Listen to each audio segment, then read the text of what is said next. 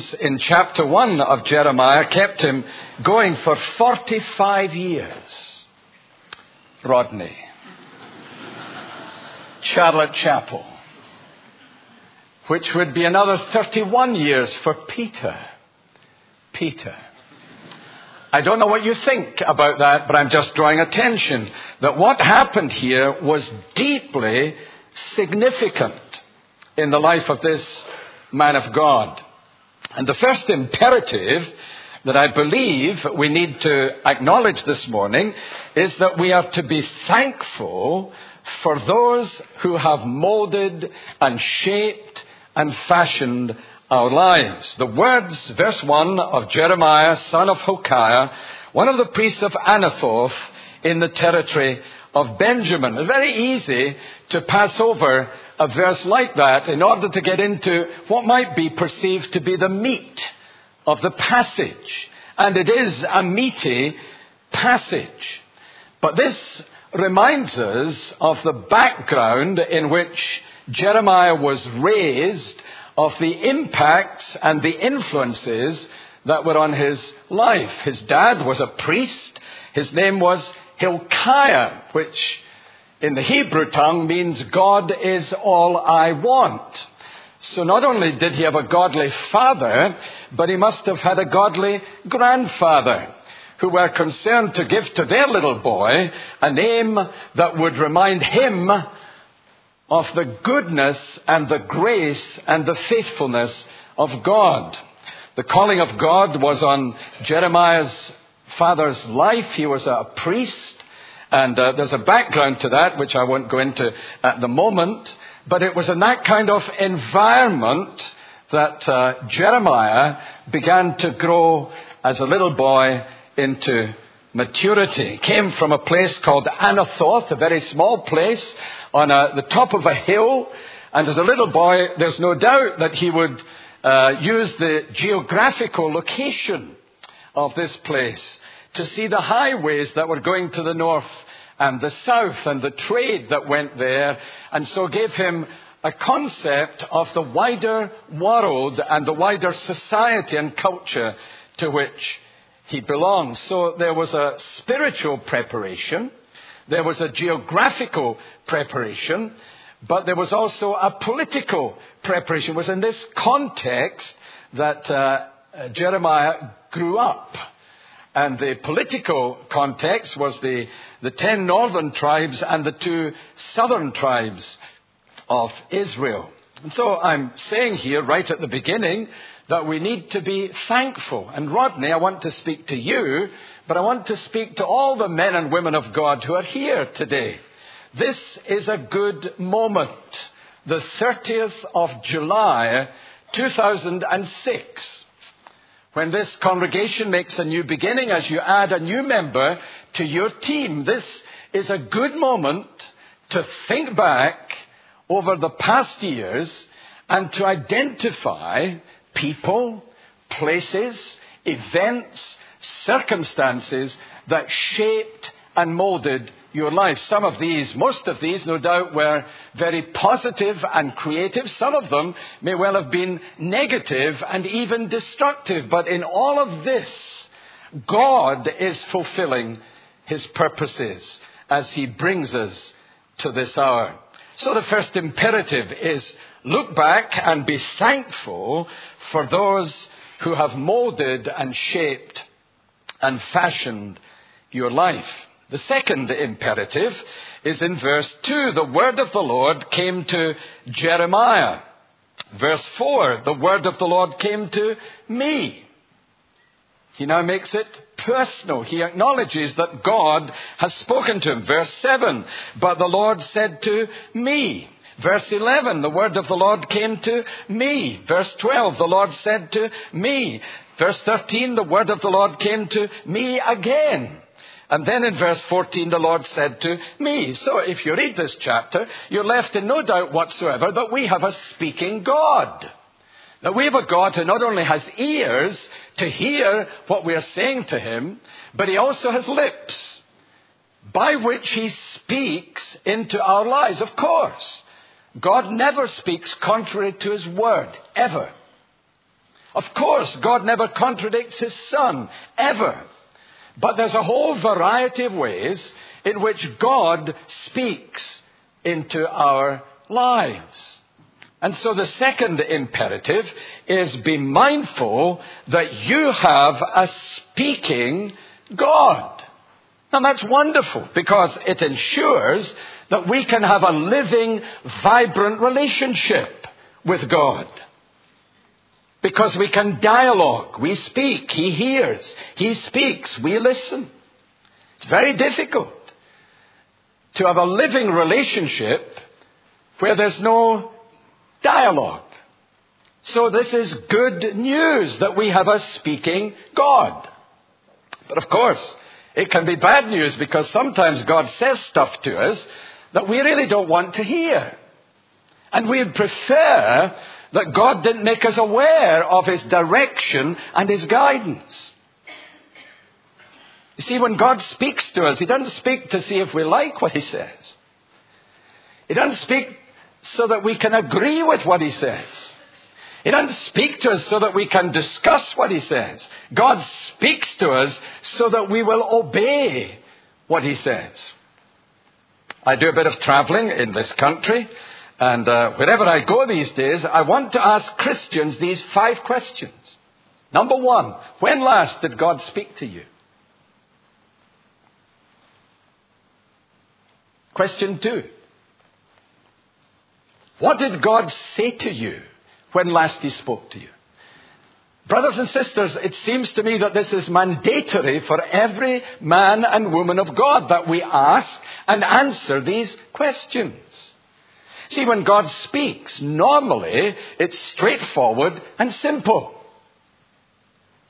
When it becomes complicated and convoluted, there's an orange light or even a red light goes on in my head, and I'm wondering if it's God. Because God wants me to know what he wants me to know. So the second question, what did God say to you when last he spoke to you? Third question, how did God speak to you when last he spoke to you? What was the means that he used? See, we have a God of infinite variety. A God who loves to do the same thing differently. That's the kind of creative God that we have. So the third question, how did God speak to you when last he spoke to you? Fourth question is the big question. How do you know it was God who was speaking to you? How do you know that it wasn't some kind of psychological autosuggestion? How do you know that what you are responding to is indeed the agenda and the will and the purpose of God? How do you know it's God?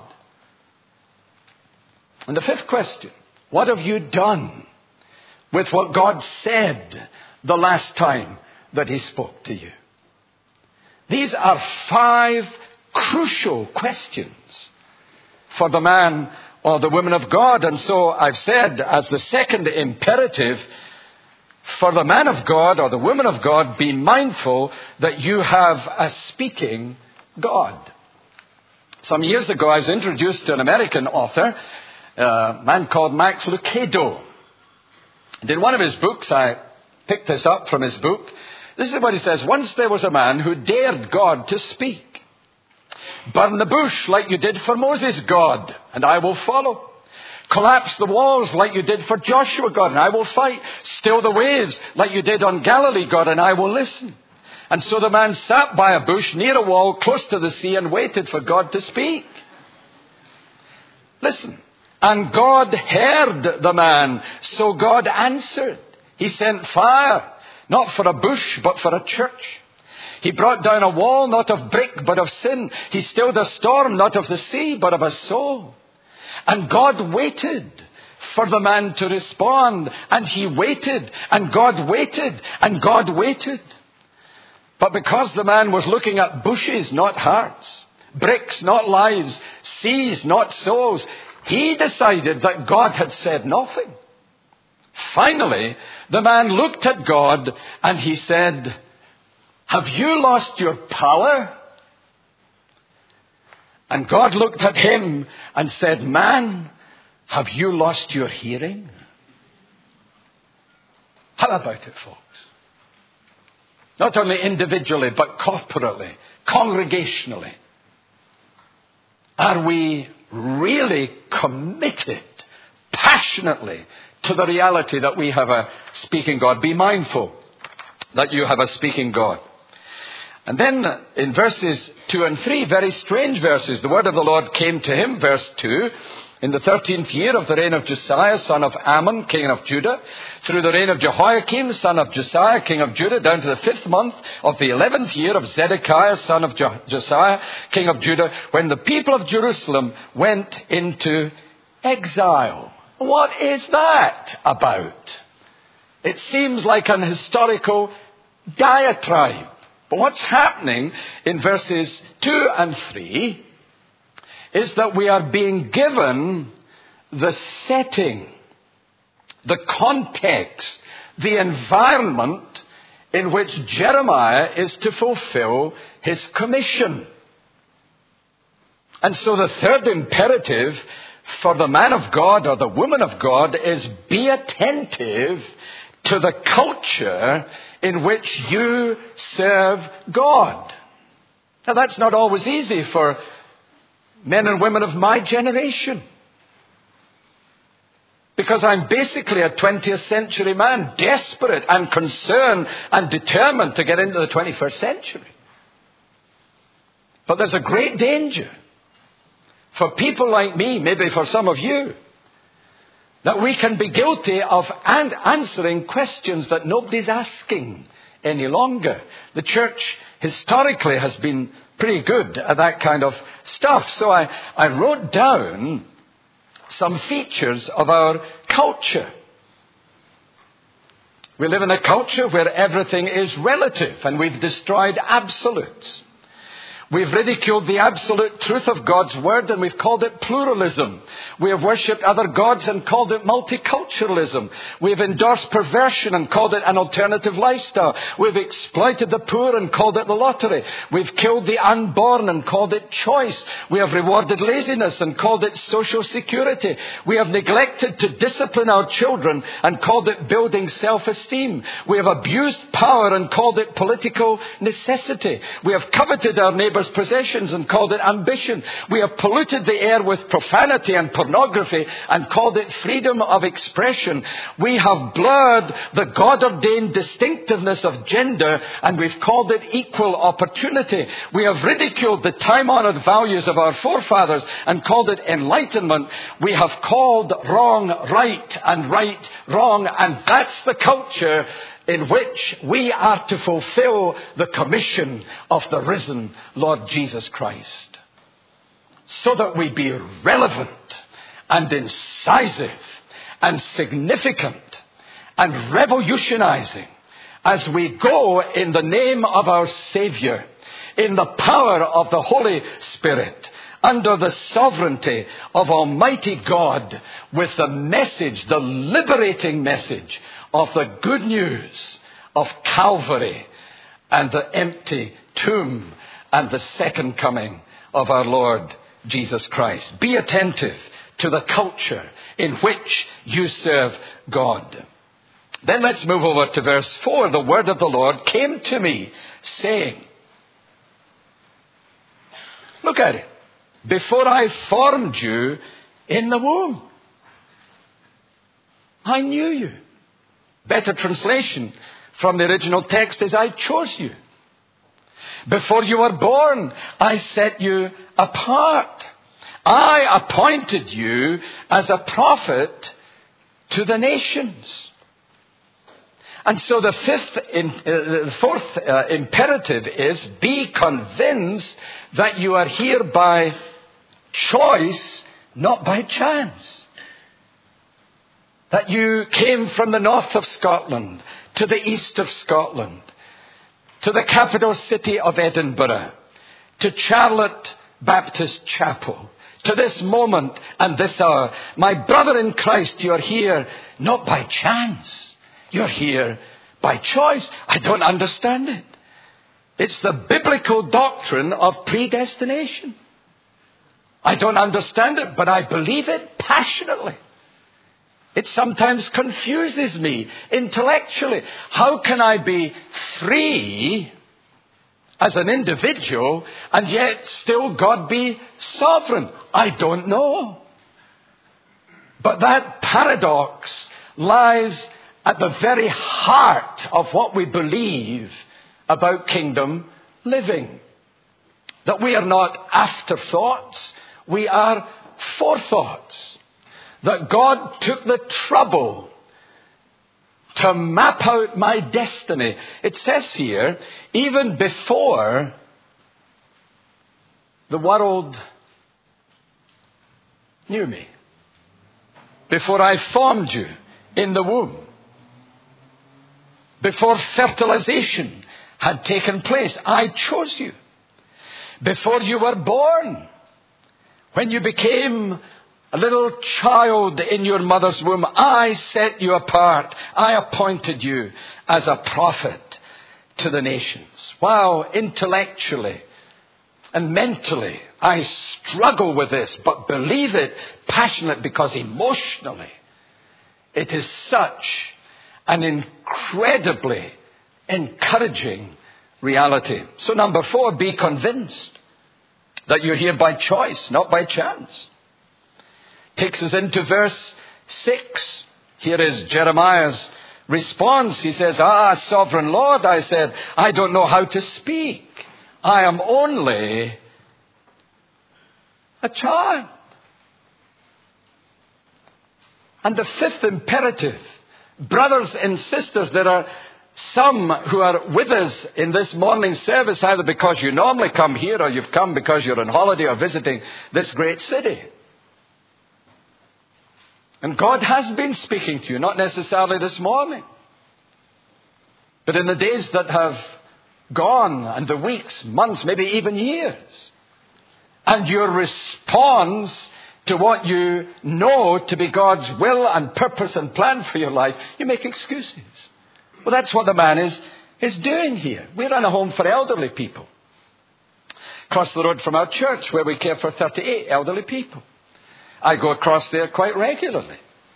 And I sometimes get into conversation for those who are of my own generation, some even beyond that, would you believe? And we talk together. And I hear some of these elderly people saying something like this: I've done my whack. Well, they don't speak that way, but that's what they mean. I'm leaving it now to the younger ones. And I look into their eyes and I say to them, that is an ungodly thing to say. Now that stops the conversation very quickly. I say to them, because you are not the church of yesterday. You are the church of today. On a Sunday evening, our galleries are pretty full with young people. Many of them come to the evening service because they can't get up for the morning service, and so they're in the evening service. And I have a good relationship with them too. And sometimes, in fact, they're ending a mission in Chester on this very morning. Many of our young people. And they say to me when I'm asking them if they would do something, they say, but I'm not experienced enough. They don't use this language. In fact, they use language that I'm still trying to catch up with. I'm not very experienced, or I'm immature. And I do the same thing with them. I look into their eyes and I say to them, that is an ungodly thing to say. Because you are not tomorrow's church. You are today's church. See, brothers and sisters, it's not a matter of age. It's a matter of availability. And we can find ourselves in verse 6. Sovereign Lord, I said, I do not know how to speak, which is a bit tough if you have to be a prophet. I'm only a child. I'm immature. I'm inexperienced. I don't know my way around these things. And so number 5, be careful about making excuses to God. And that takes us into verse 7. But the Lord said to me, hey, do not say, I'm only a child. You must go to everyone I send you to and say whatever I command you. So the sixth imperative is be aware that God normally instructs rather than invites. Is it? Do not say, hey, stop making excuses. I'm not giving you an invitation. I'm giving you some instructions. I'm speaking clearly into your heart and your situation. You must go to everyone I send you to and say whatever I command you. And so we need to be aware that God is God. That Jesus Christ is Lord. So that we look into His face and we say, not your wish is my command, but your commands is my wish. That's where I'm at on this last Sunday of July 2006. Be aware. Hey, that God normally instructs rather than invites. And so to verse 8, do not be afraid of them. Literally, don't be afraid of their faces. That can be pretty daunting. Don't be afraid of them, for I am with you and will rescue you, declares the Lord. Hey, look at number 7. Be confident that in obedience, look at the words of these imperatives. Be confident that in obedience you will never be alone. Whatever the situation, however rough the road, however great the pressure, hey, you will never be alone. That's precisely what God is saying to this young man on this occasion. I was raised in Lanarkshire in Scotland. And a few miles away from the town where I was born and raised, there was, as far as I'm aware, the first theme park in Scotland. They didn't call it that in those days. It was over in a place called Blantyre, where David Livingstone was born. And as a little boy growing up in a Christian family, David Livingstone was a sort of hero of mine. They actually showed the first movie that I ever saw in our church hall. In fact, it may have been the only movie that was ever shown in our church hall. But I can remember as a wee boy sitting in the darkness watching this black and white, shaky looking movie. But I was intrigued by it. He was a man who was an explorer. He was a man who wanted to hit the slave trade hard. He was an emancipator. He was a man who was an evangelist with the London Missionary Society. He was greatly honoured, particularly by my old University of Glasgow. Glasgow University conferred on him an honorary Doctor of Laws. This is what his biographer says. Gaunt and haggard from long exposure to tropical sun, 30 occasions he almost died from the steaming inland swamps. His left arm, crushed by a lion, hangs helplessly at his side to a hushed Bute Hall. This is what David Livingstone says. But I return without misgiving and with great gladness. For would you like me to tell you what supported me through all the years of exile among people whose language I couldn't understand and whose attitude towards me was always uncertain and often hostile? It was this, listen. Lo, I am with you always, even unto the end of the world. David Livingstone said, on those words I staked everything. And they never failed. That is precisely verse 8. That's why in looking at imperatives for the man of God, it is important that verse 7 is underlined and highlighted. Be confident that in obedience you will never be alone. I was encouraged by the pastor's address to the children and these fascinating pictures of 4 great Scottish sportsmen. And, of course, the fact that one of them was a team player. He plays for Manchester United, wherever that is, but he plays for them. But there's a song that arguably was written by one of the greatest lyricists of the 20th century, a man called Oscar Hammerstein. I hope it's all right that I won't sing it, but I hope it's all right to share this with you. When you walk through the storm, hold your head up high and don't be afraid of the dark. At the end of the storm is a golden sky and the sweet silver song of the lark. Walk on through the wind. Walk on through the rain. Though your dreams be tossed and blown, walk on with hope in your heart.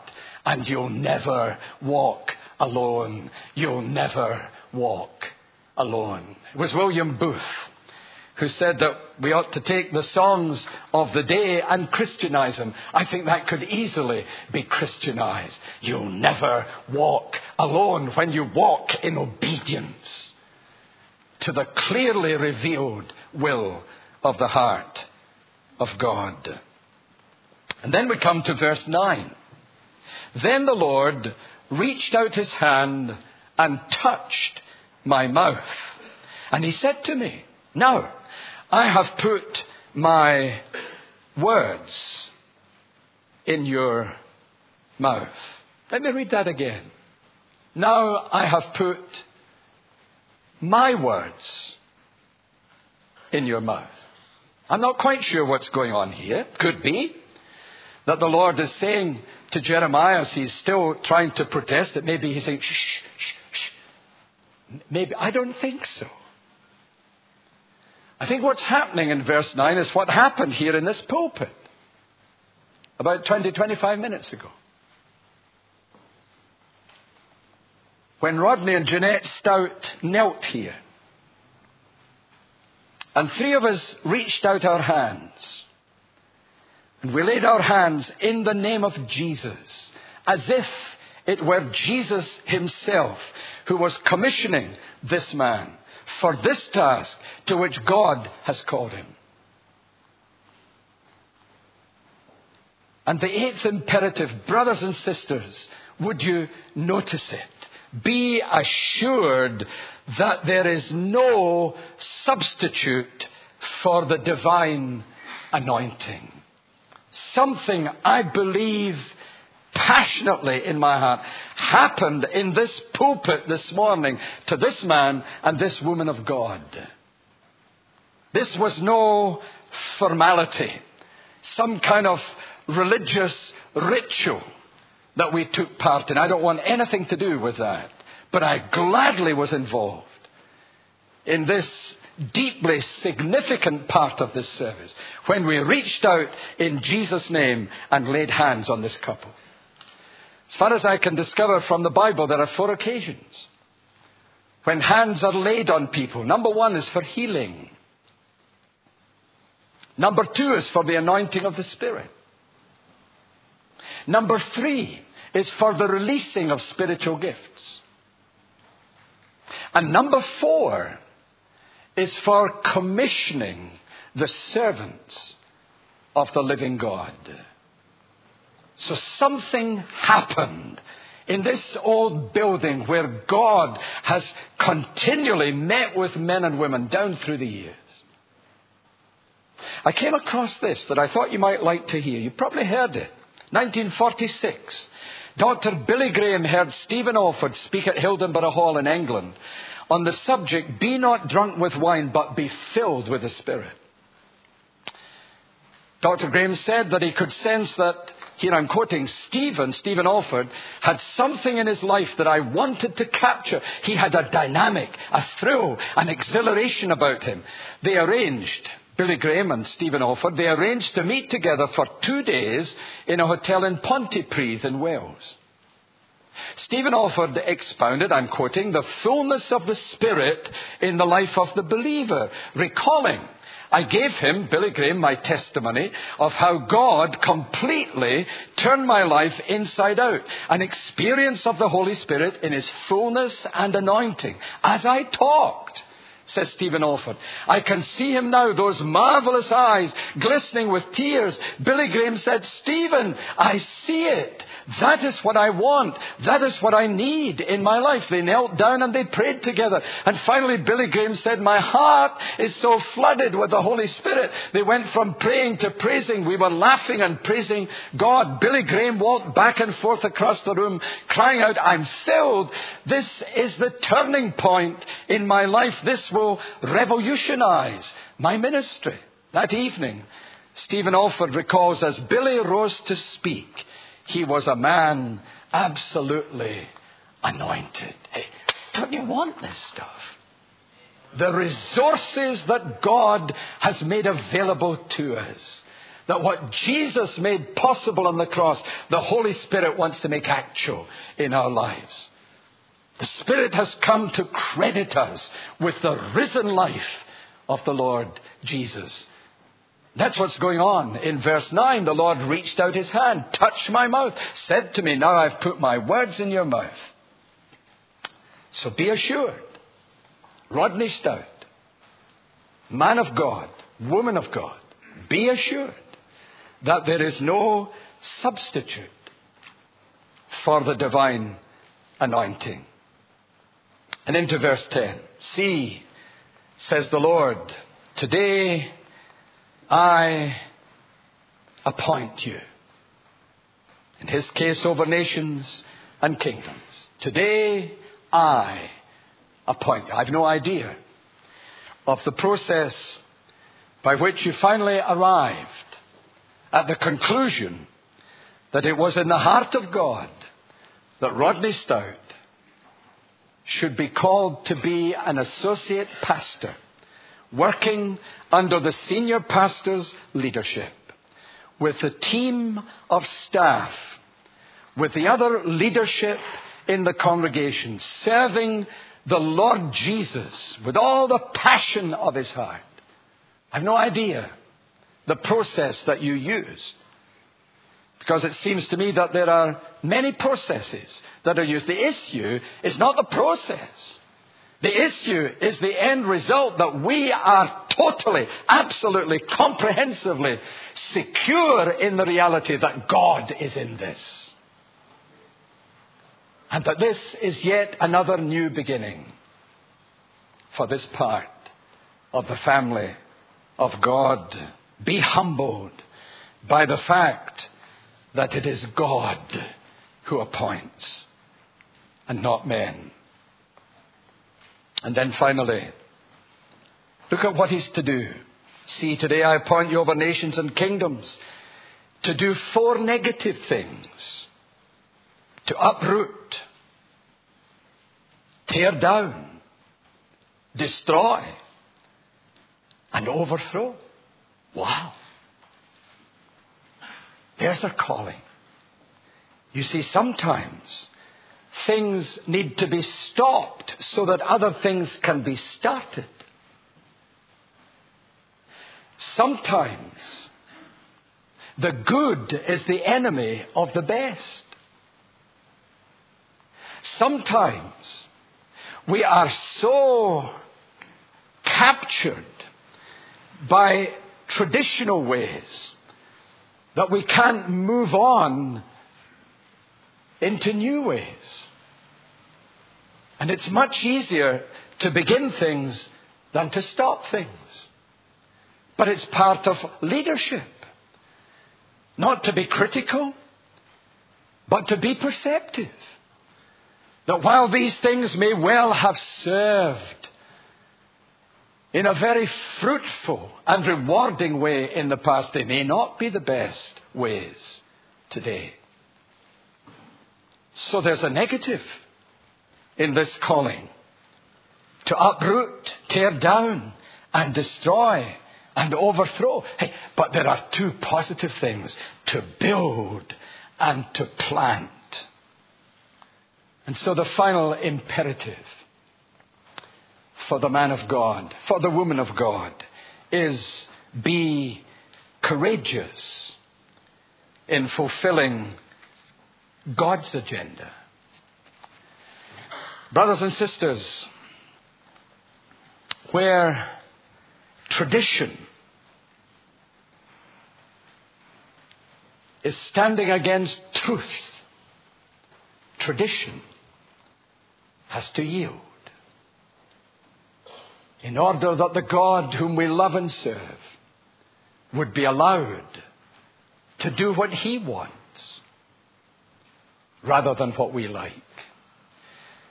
And so, Rodney, my friend and my brother, I give you these 10 imperatives today, not because I shared them with you, but because I believe in my heart you'll need to return to these again and again and again. Put the sheet somewhere. This is the word of the living God. That you would revisit it. That the Spirit of God would take the word of God increasingly to make you into a man like the Son of God. It is for this purpose that you were called.